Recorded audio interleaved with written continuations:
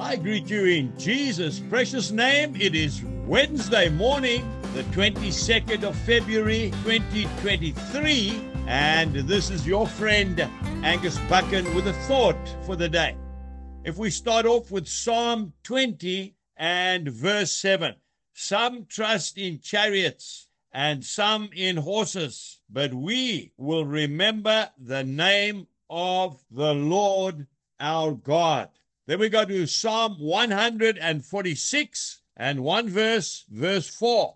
His spirit departs. He returns to his earth. In that very day, his plans perish. And then the last scripture is found in the first book of Corinthians, chapter 2 and verse 6. However, we speak wisdom among those who are mature, yet not the wisdom of this age, nor of the rulers of this age, who are coming to nothing.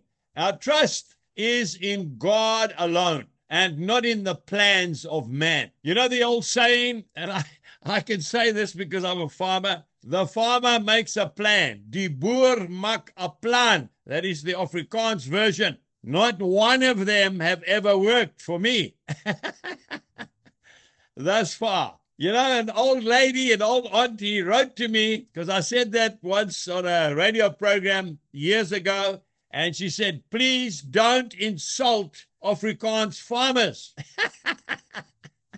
I replied, I said, Auntie, please forgive me. I did not only mean the Afrikaans farmers, I meant the English, the Scottish, the Irish, the Australian, the New Zealand, the Nigerian farmers too. But seriously, when we do things God's way, then things change dramatically. I want to tell you a story about an Irish farmer who is actually farming in Scotland. Robert is a very dear friend of mine. He is one of the biggest strawberry farmers, I think, in the whole world. He has got an amazing setup. He also has a huge farm store. I mean, it's like a massive grocery store. And he read a little book called Faith Like Potatoes. He was convicted about his shop being open on Sundays. So he said to his staff, we are not going to work on Sundays. We are going to rest on Sundays. They said, why? He said, because the Bible says in Exodus chapter 20 and verse 10 that we must rest. The workers said to him, we will go bankrupt. He said, I don't care. We're sticking to our guns. We're going to do this God's way and use God's plan. Well, folks, he wrote to me months later to tell me that he was turning over more money, working 6 days and resting on the 7th